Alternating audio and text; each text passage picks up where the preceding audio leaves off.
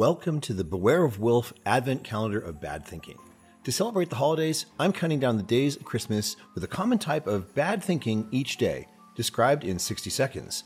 This holiday season, give the gift of good thinking by sharing this video with your friends. Today is day 13.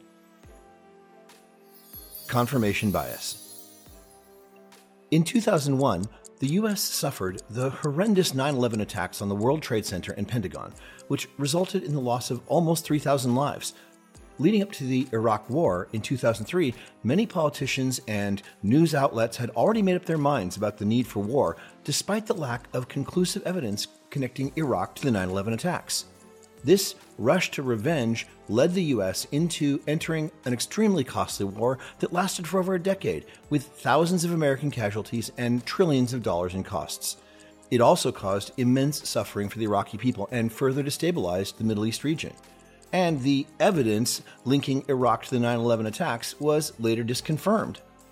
Confirmation bias is when we selectively search for, interpret, and remember information that confirms our pre-existing beliefs.